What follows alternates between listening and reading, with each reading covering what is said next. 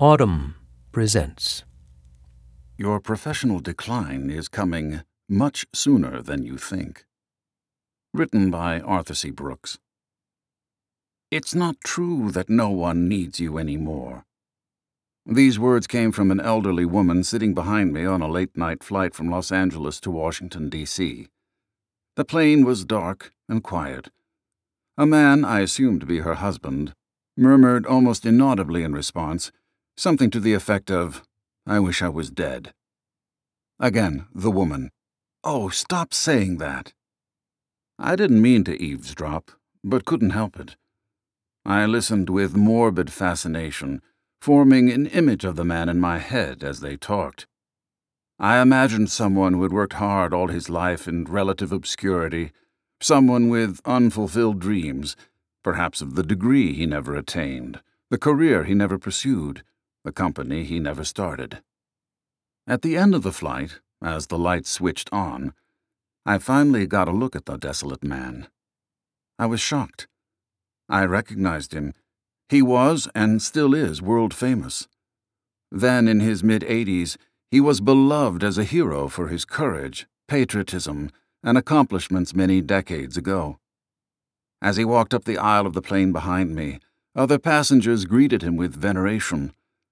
Standing at the door of the cockpit, the pilot stopped him and said, "Sir, I have admired you since I was a little boy." The older man, apparently wishing for death just a few minutes earlier, beamed with pride at the recognition of his past glories. For selfish reasons, I couldn't get the cognitive dissonance of that scene out of my mind. It was the summer of 2015, shortly after my 51st birthday. I was not world famous like the man on the plane, but my professional life was going very well. I was the president of a flourishing Washington think tank, the American Enterprise Institute. I had written some best-selling books. People came to my speeches. My columns were published in the New York Times. But I had started to wonder, can I really keep this going? I work like a maniac, but even if I stayed at it 12 hours a day, 7 days a week, at some point my career would slow and stop. And when it did, what then? Would I one day be looking back wistfully and wishing I were dead? Was there anything I could do, starting now, to give myself a shot at avoiding misery, and maybe even achieve happiness, when the music inevitably stops? Though these questions were personal, I decided to approach them as the social scientist I am, treating them as a research project. It felt unnatural, like a surgeon taking out his own appendix. But I plunged ahead, and for the past 4 years, I have been on a quest to figure out how to turn my eventual professional decline from a matter of dread into an opportunity for progress. Here's what I've found. The field of happiness studies has boomed over the past 2 decades, and a consensus has developed about well-being as we advance through life. In The Happiness Curve, Why Life Gets Better After 50, Jonathan Rauch, a Brookings Institution scholar and an Atlantic contributing editor, reviews the strong evidence suggesting that the happiness of most adults declines through their 30s and 40s, then bottoms out in their early 50s. Nothing about this pattern is set in stone, of course, but the data seem eerily consistent with my experience. My 40s and early 50s were not an especially happy period of my life, notwithstanding my professional fortunes. So what can people expect after that, based on the data? The news is mixed. Almost all studies of happiness over the lifespan show that, in wealthier countries, most people's contentment starts to increase again in their 50s, until age 70 or so. That is where things get less predictable, however. After 70, some people stay steady in happiness. Others get happier until death. Others, men in particular, see their happiness plummet. Indeed, depression and suicide rates for men increase after age 75. This last group would seem to include the hero on the plane. A few researchers have looked at this cohort to understand what drives their unhappiness. It is, in a word, irrelevance. In 2007, a team of academic researchers at UCLA and Princeton analyzed data on more than 1,000 older adults. Their findings, published in the Journal of Gerontology, showed that senior citizens who rarely or never felt useful were nearly 3 times as likely as those who frequently felt useful to develop a mild disability, and were more than 3 times as likely to have died during the course of the study. One might think that gifted and accomplished people, such as the man on the plane, would be less susceptible than others to this sense of irrelevance. After all, accomplishment is a well-documented source of happiness. If current accomplishment brings happiness, then shouldn't the memory of that accomplishment provide some happiness as well? Maybe not. Though the literature on this question is sparse, giftedness and achievements early in life do not appear to provide an insurance policy against suffering later on. In 1999, Carol Holohan and Charles Holohan, psychologists at the University of Texas, published an influential paper in the International Journal of Aging and Human Development that looked at hundreds of older adults who early in life had been identified as highly gifted. The Hollohans' conclusion? Learning at a younger age of membership in a study of intellectual giftedness was related to less favorable psychological well-being at age 80. This study may simply be showing that it's hard to live up to high expectations, and that telling your kid she is a genius is not necessarily good parenting. The Holohans surmise that the children identified as gifted might have made intellectual ability more central to their self-appraisal, creating unrealistic expectations for success and causing them to fail to take into account the many other life influences on success and recognition. However, abundant evidence suggests that the waning of ability in people of high accomplishment is especially brutal psychologically. Consider professional athletes, many of whom struggle profoundly after their sports career ends. Tragic examples abound, involving depression, addiction, or suicide. Unhappiness in retired athletes may even be the norm, at least temporarily. A study published in the Journal of Applied Sports Psychology in 2003, which charted the life satisfaction of former Olympic athletes, found that they generally struggled with a low sense of personal control when they first stopped competing. Recently, I asked Dominique Dawes, a former Olympic gold medal gymnast, how normal life felt after competing and winning at the highest levels. She told me that she is happy, but that the adjustment wasn't easy, and still isn't, even though she won her last Olympic medal in 2000. "My Olympic self would ruin my marriage and leave my kids feeling inadequate," she told me, "because it is so demanding and hard driving. Living life as if every day is an Olympics only makes those around me miserable." Why might former elite performers have such a hard time? No academic research has yet proved this, but I strongly suspect that the memory of remarkable ability, if that is the source of one's self-worth, might for some provide an invidious contrast to a later, less remarkable life. "Unhappy is he who depends on success to be happy," Alex Diaz-Ibero, a former Formula One race car driver, once wrote. For such a person, the end of a successful career is the end of the line. His destiny is to die of bitterness or to search for more success in other careers and to go on living from success to success until he falls dead. In this case, there will not be life after success. Call it the principle of psycho-professional gravitation, the idea that the agony of professional oblivion is directly related to the height of professional prestige previously achieved and to one's emotional attachment to that prestige. Problems related to achieving professional success might appear to be a pretty good species of problem to have. Even raising this issue risks seeming precious. But if you reach professional heights and are deeply invested in being high up, you can suffer mightily when you inevitably fall. That's the man on the plane. Maybe that will be you, too. And without significant intervention, I suspect it will be me.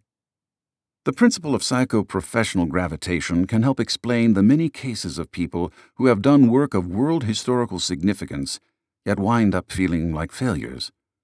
Take Charles Darwin, who was just 22 when he set out on his 5-year voyage aboard the Beagle in 1831. Returning at 27, he was celebrated throughout Europe for his discoveries in botany and zoology, and for his early theories of evolution.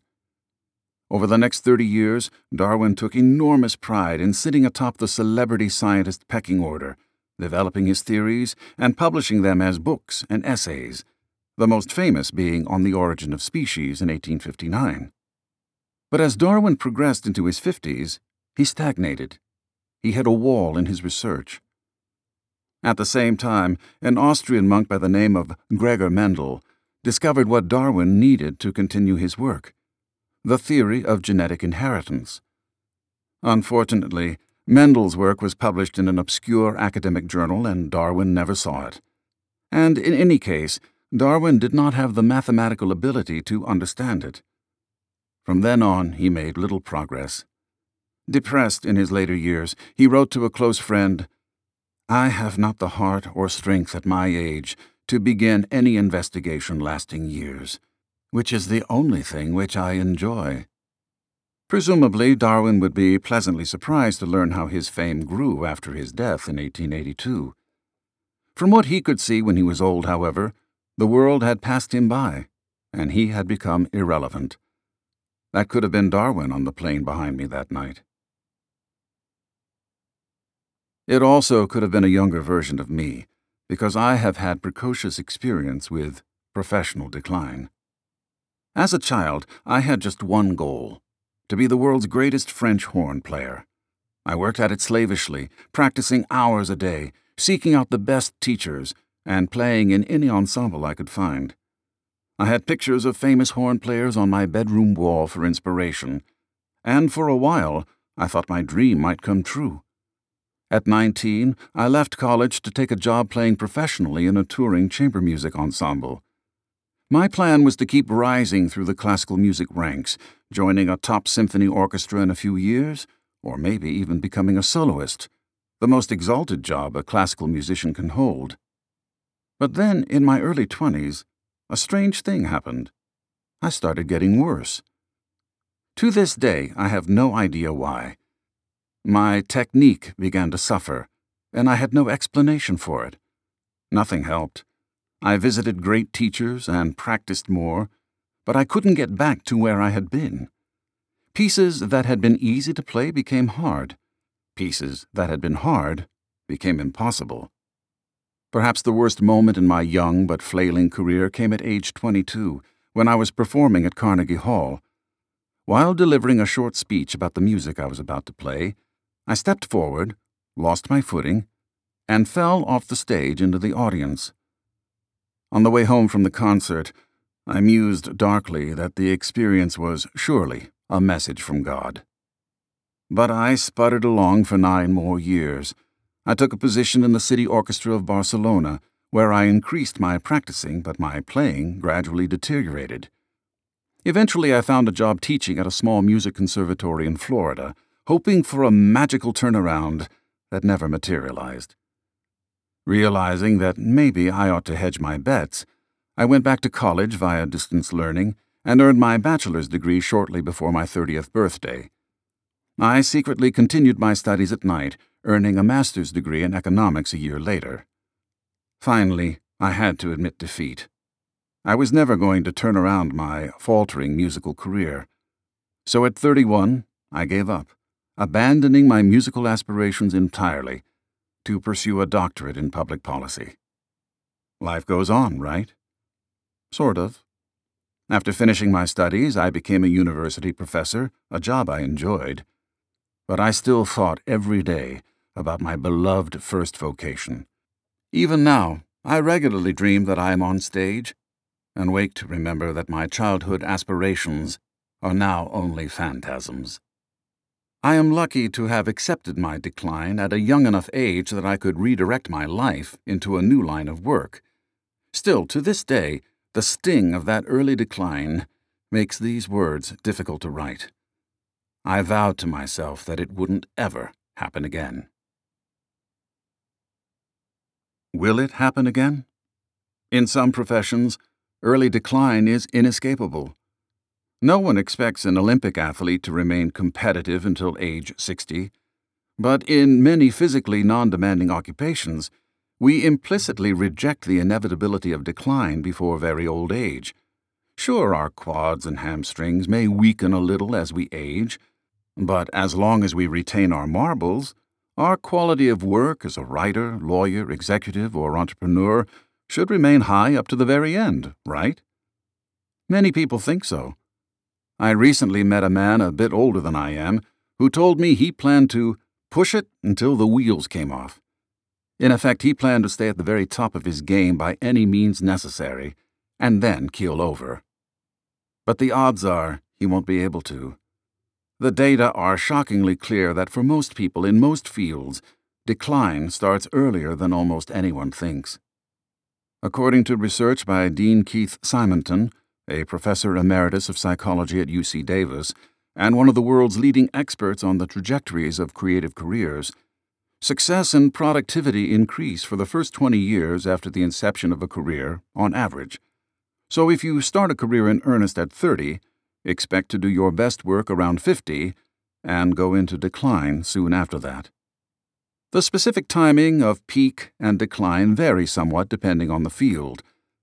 Benjamin Jones, a professor of strategy and entrepreneurship at Northwestern University's Kellogg School of Management, has spent years studying when people are most likely to make prize-winning scientific discoveries and develop key inventions. His findings can be summarized by this little ditty. Age is, of course, a fever chill that every physicist must fear. He's better dead than living still when once he's past his 30th year. The author of those gloomy lines? Paul Dirac, a winner of the 1933 Nobel Prize in Physics. Dirac overstates the point, but only a little. Looking at major inventors and Nobel winners going back more than a century, Jones has found that the most common age for producing a magnum opus is the late 30s. He has shown that the likelihood of a major discovery increases steadily through one's 20s and 30s, and then declines through one's 40s, 50s, and 60s. Are there outliers? Of course. But the likelihood of producing a major innovation at age 70 is approximately what it was at age 20. Almost non-existent. Much of literary achievement follows a similar pattern. Simonton has shown that poets peak in their early 40s. Novelists generally take a little longer. When Martin Hill Ortiz, a poet and novelist, collected data on New York Times fiction bestsellers from 1960 to 2015, he found that authors were likeliest to reach the #1 spot in their 40s and 50s. Despite the famous productivity of a few novelists well into old age, Ortiz shows a steep drop-off in the chance of writing a bestseller after the age of 70. Some nonfiction writers, especially historians, peak later, as we shall see in a minute. Entrepreneurs peak and decline earlier, on average. After earning fame and fortune in their 20s, many tech entrepreneurs are in creative decline by age 30. In 2014, the Harvard Business Review reported that founders of enterprises valued at $1 billion or more by venture capitalists tend to cluster in the 20 to 34 age range. Subsequent research has found that the clustering might be slightly later, but all studies in this area have found that the majority of successful startups have founders under age 50. This research concerns people at the very top of professions that are atypical, but the basic finding appears to apply more broadly. Scholars at Boston College's Center for Retirement Research studied a wide variety of jobs and found considerable susceptibility to age-related decline in fields ranging from policing to nursing. Other research has found that the best-performing home plate umpires in Major League Baseball have 18 years less experience and are 23 years younger than the worst-performing umpires, who are 56.1 years old on average. Among air traffic controllers, the age-related decline is so sharp, and the potential consequences of decline-related errors so dire, that the mandatory retirement age is 56. In sum, if your profession requires mental processing speed or significant analytic capabilities, the kind of profession most college graduates occupy, noticeable decline is probably going to set in earlier than you imagine. Sorry. If decline not only is inevitable, but also happens earlier than most of us expect, what should we do when it comes for us? Whole sections of bookstores are dedicated to becoming successful. The shelves are packed with titles like The Science of Getting Rich and The 7 Habits of Highly Effective People. There is no section marked Managing Your Professional Decline. But some people have managed their declines well. Consider the case of Johann Sebastian Bach. Born in 1685 to a long line of prominent musicians in central Germany, Bach quickly distinguished himself as a musical genius. In his 65 years, he published more than 1,000 compositions for all the available instrumentations of his day. Early in his career, Bach was considered an astoundingly gifted organist and improviser. Commissions rolled in, royalty sought him out, young composers emulated his style. He enjoyed real prestige. But it didn't last. In no small part because his career was overtaken by musical trends ushered in by, among others, his own son, Carl Philipp Emanuel, known as CPE to the generations that followed. The fifth of Bach's 20 children, CPE exhibited the musical gifts his father had. He mastered the Baroque idiom, but he was more fascinated with a new, classical style of music which was taking Europe by storm. As classical music displaced Baroque, CPE's prestige boomed, while his father's music became passé. Bach easily could have become embittered, like Darwin.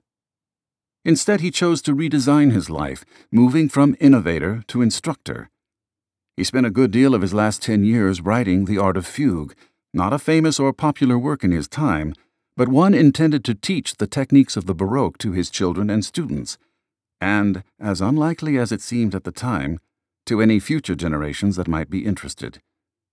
In his later years, he lived a quieter life as a teacher and a family man. What's the difference between Bach and Darwin? Both were preternaturally gifted and widely known early in life. Both attained permanent fame posthumously.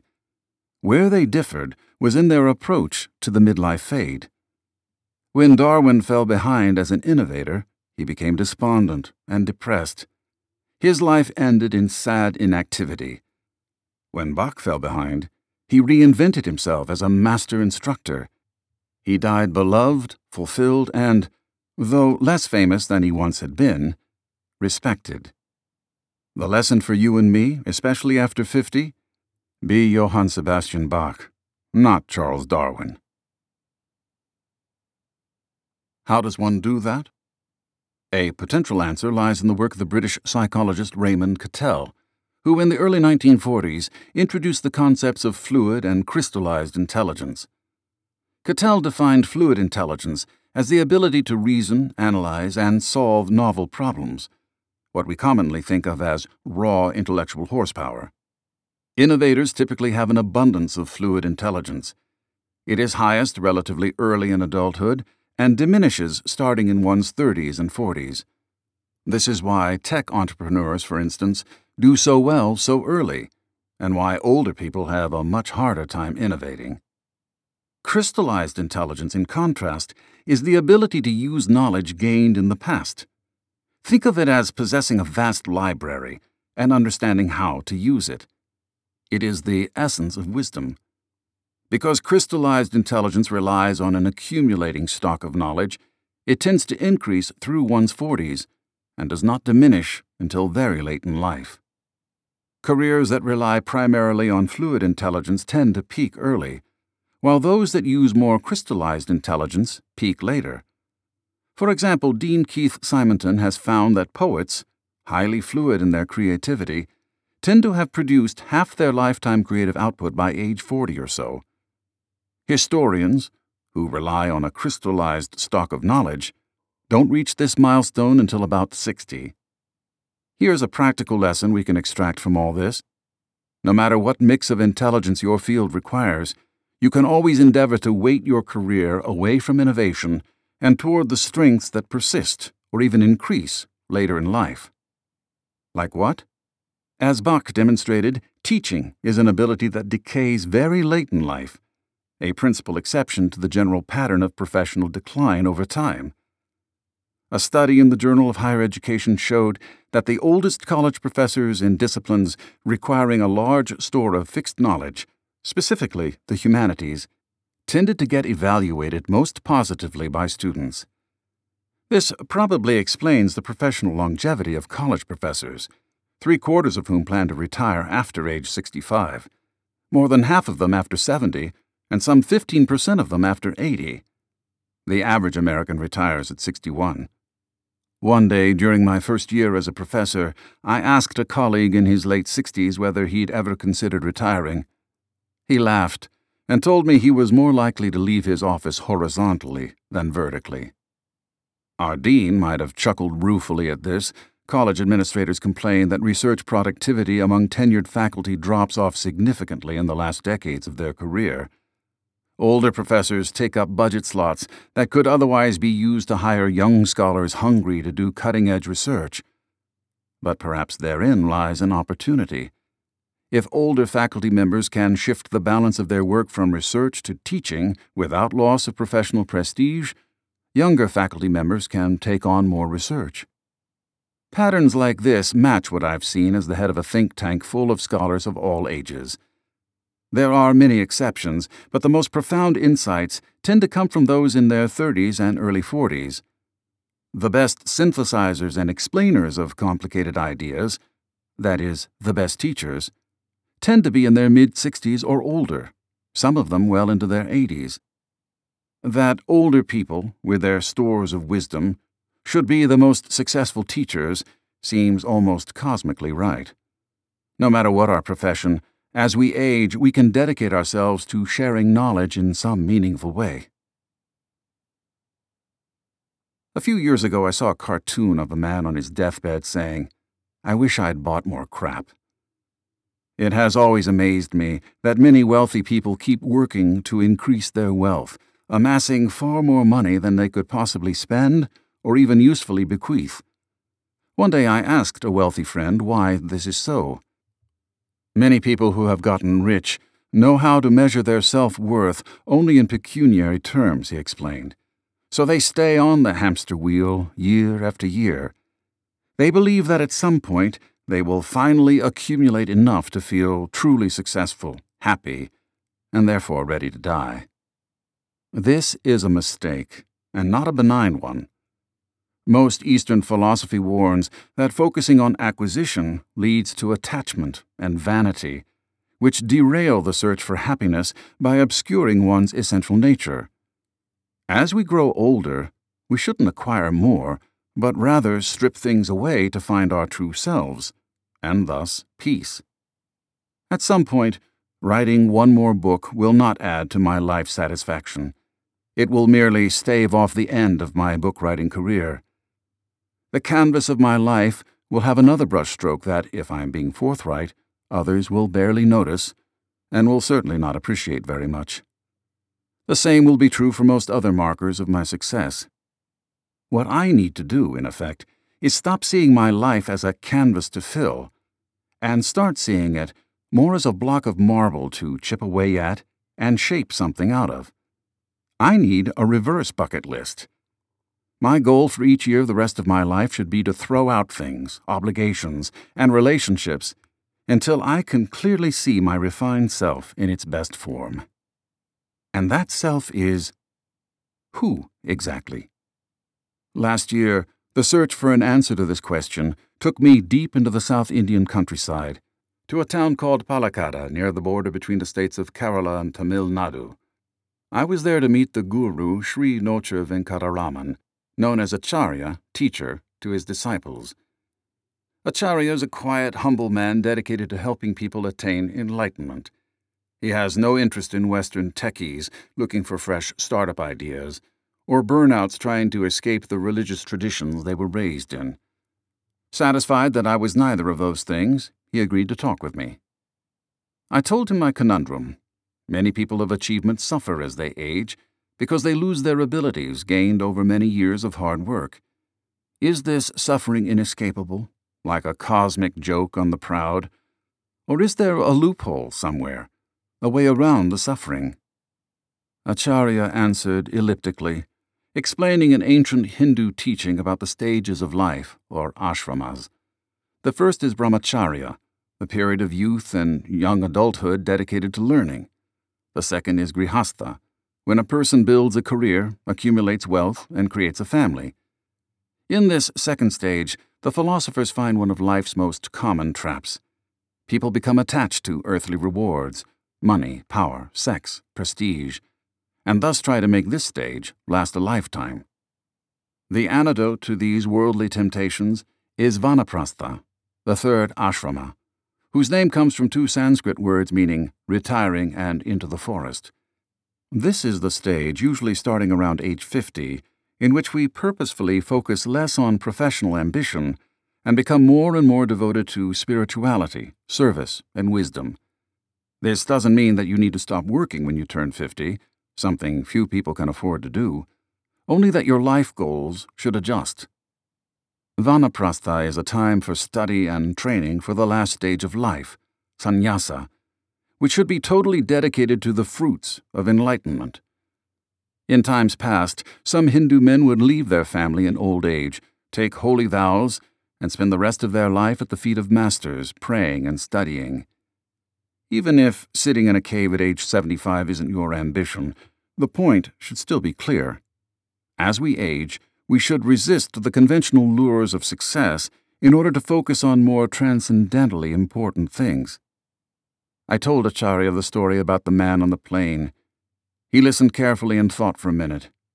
He failed to leave grihastha, he told me. He was addicted to the rewards of the world. He explained that the man's self-worth was probably still anchored in the memories of professional successes many years earlier, his ongoing recognition purely derivative of long-lost skills. Any glory today was a mere shadow of past glories. Meanwhile, he'd completely skipped the spiritual development of vanaprastha and was now missing out on the bliss of sannyasa.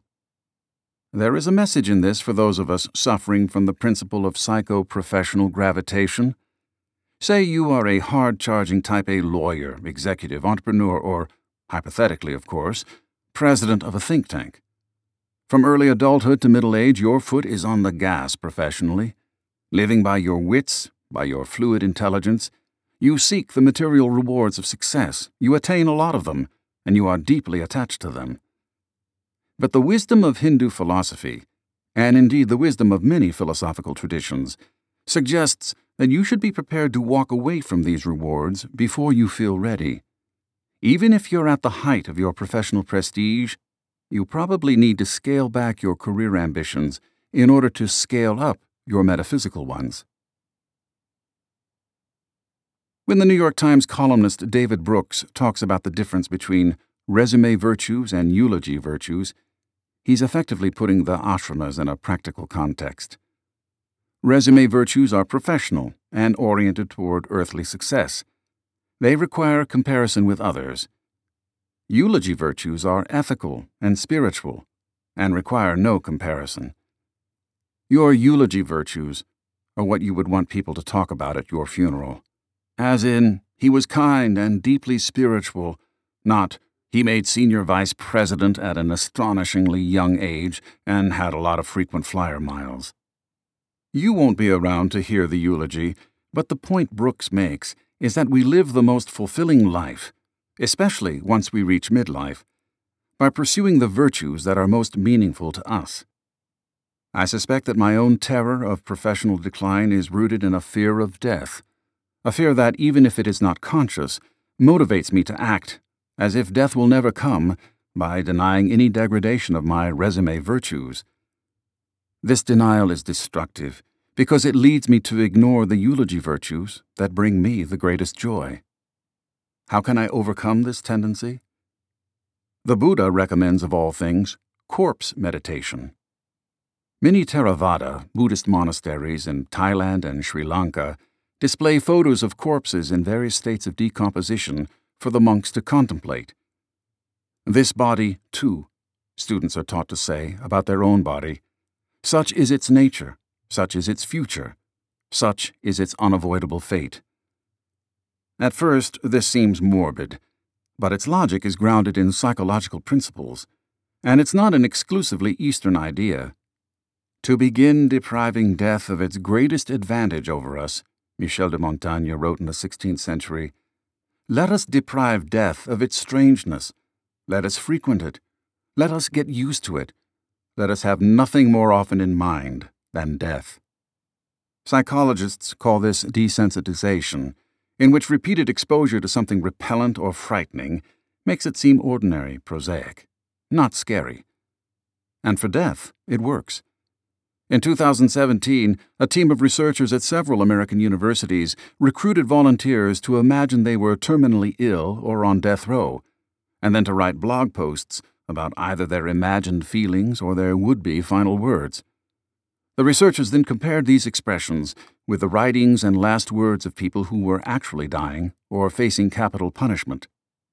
The results published in Psychological Science were stark.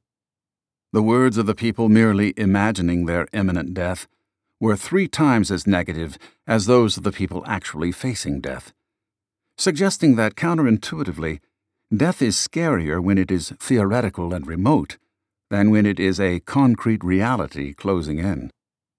For most people, actively contemplating our demise so that it is present and real, rather than avoiding the thought of it via the mindless pursuit of worldly success, can make death less frightening. Embracing death reminds us that everything is temporary and can make each day of life more meaningful. Death destroys a man, E.M. Forster wrote, but the idea of death saves him.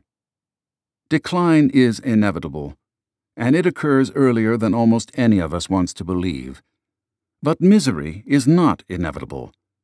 Accepting the natural cadence of our abilities sets up the possibility of transcendence, because it allows the shifting of attention to higher spiritual and life priorities.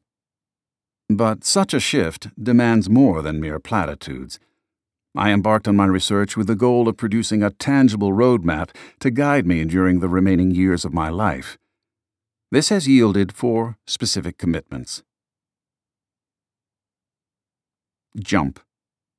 The biggest mistake professionally successful people make is attempting to sustain peak accomplishment indefinitely, trying to make use of the kind of fluid intelligence that begins fading relatively early in life.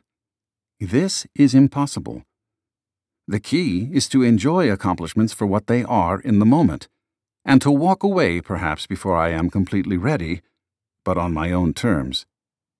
So, I've resigned my job as president of the American Enterprise Institute, effective right about the time this essay is published. While I have not detected deterioration in my performance, it was only a matter of time. Like many executive positions, the job is heavily reliant on fluid intelligence. Also, I wanted freedom from the consuming responsibilities of that job, to have time for more spiritual pursuits. In truth, this decision wasn't entirely about me. I love my institution and have seen many others like it suffer when a chief executive lingered too long. Leaving something you love can feel a bit like a part of you is dying. In Tibetan Buddhism, there is a concept called bardo, which is a state of existence between death and rebirth. Like a moment when you step toward the edge of a precipice, as a famous Buddhist teacher puts it. I am letting go of a professional life that answers the question, who am I? I am extremely fortunate to have the means and opportunity to be able to walk away from a job. Many people cannot afford to do that. But you don't necessarily have to quit your job. What's important is striving to detach progressively from the most obvious earthly rewards, power, fame and status, money, even if you continue to work or advance a career. The real trick is walking into the next stage of life, vanaprastha, to conduct the study and training that prepare us for fulfillment in life's final stage. Serve. Time is limited, and professional ambition crowds out things that ultimately matter more. To move from resume virtues to eulogy virtues is to move from activities focused on the self to activities focused on others. This is not easy for me. I am a naturally egotistical person.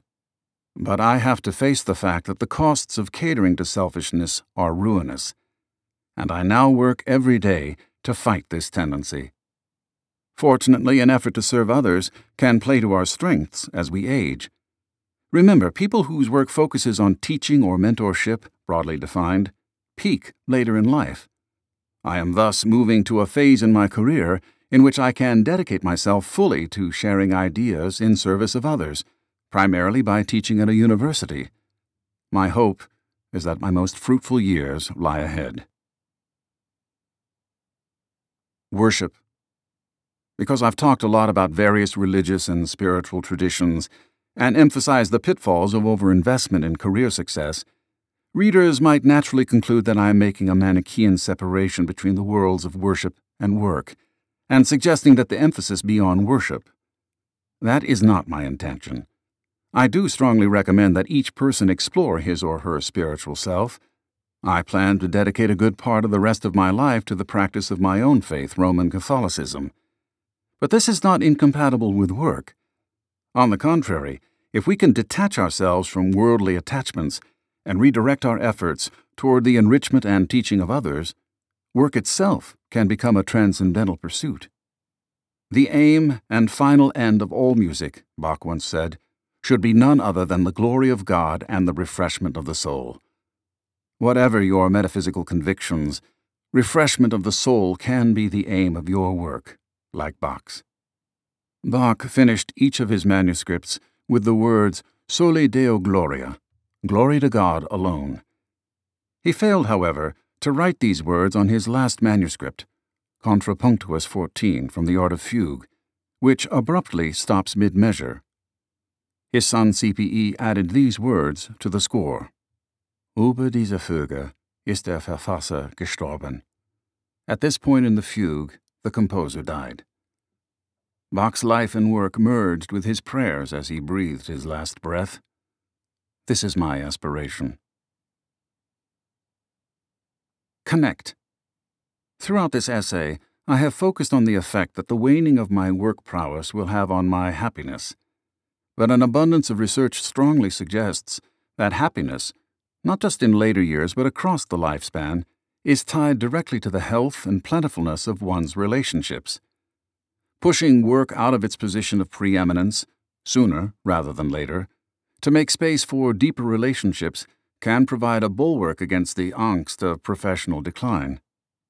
Dedicating more time to relationships and less to work is not inconsistent with continued achievement. He is like a tree planted by streams of water, the Book of Psalms says of the righteous person, yielding its fruit in season, whose leaf does not wither, and who prospers in all he does. Think of an aspen tree. To live a life of extraordinary accomplishment is, like the tree, to grow alone, reach majestic heights alone, and die alone, right? Wrong. The aspen tree is an excellent metaphor for a successful person, but not, it turns out, for its solitary majesty. Above the ground it may appear solitary, yet each individual tree is part of an enormous root system which is together one plant. In fact, an aspen is one of the largest living organisms in the world. A single grove in Utah, called Pando, spans 106 acres and weighs an estimated 13 million pounds. The secret to bearing my decline, to enjoying it, is to become more conscious of the roots linking me to others. If I have properly developed the bonds of love among my family and friends, my own withering will be more than offset by blooming in others. When I talk about this personal research project I've been pursuing, people usually ask, "Whatever happened to the hero on the plane?" I think about him a lot. He's still famous, popping up in the news from time to time. Early on, when I saw a story about him, I would feel a flash of something like pity, which I now realize was really only a refracted sense of terror about my own future. Poor guy really meant, I'm screwed. But as my grasp of the principles laid out in this essay has deepened, my fear has declined proportionately. My feeling toward the man on the plane is now one of gratitude for what he taught me. I hope that he can find the peace and joy he is inadvertently helping me attain. If you enjoyed this production, Find the best long-form articles read aloud in the Autumn app, available now for iPhone.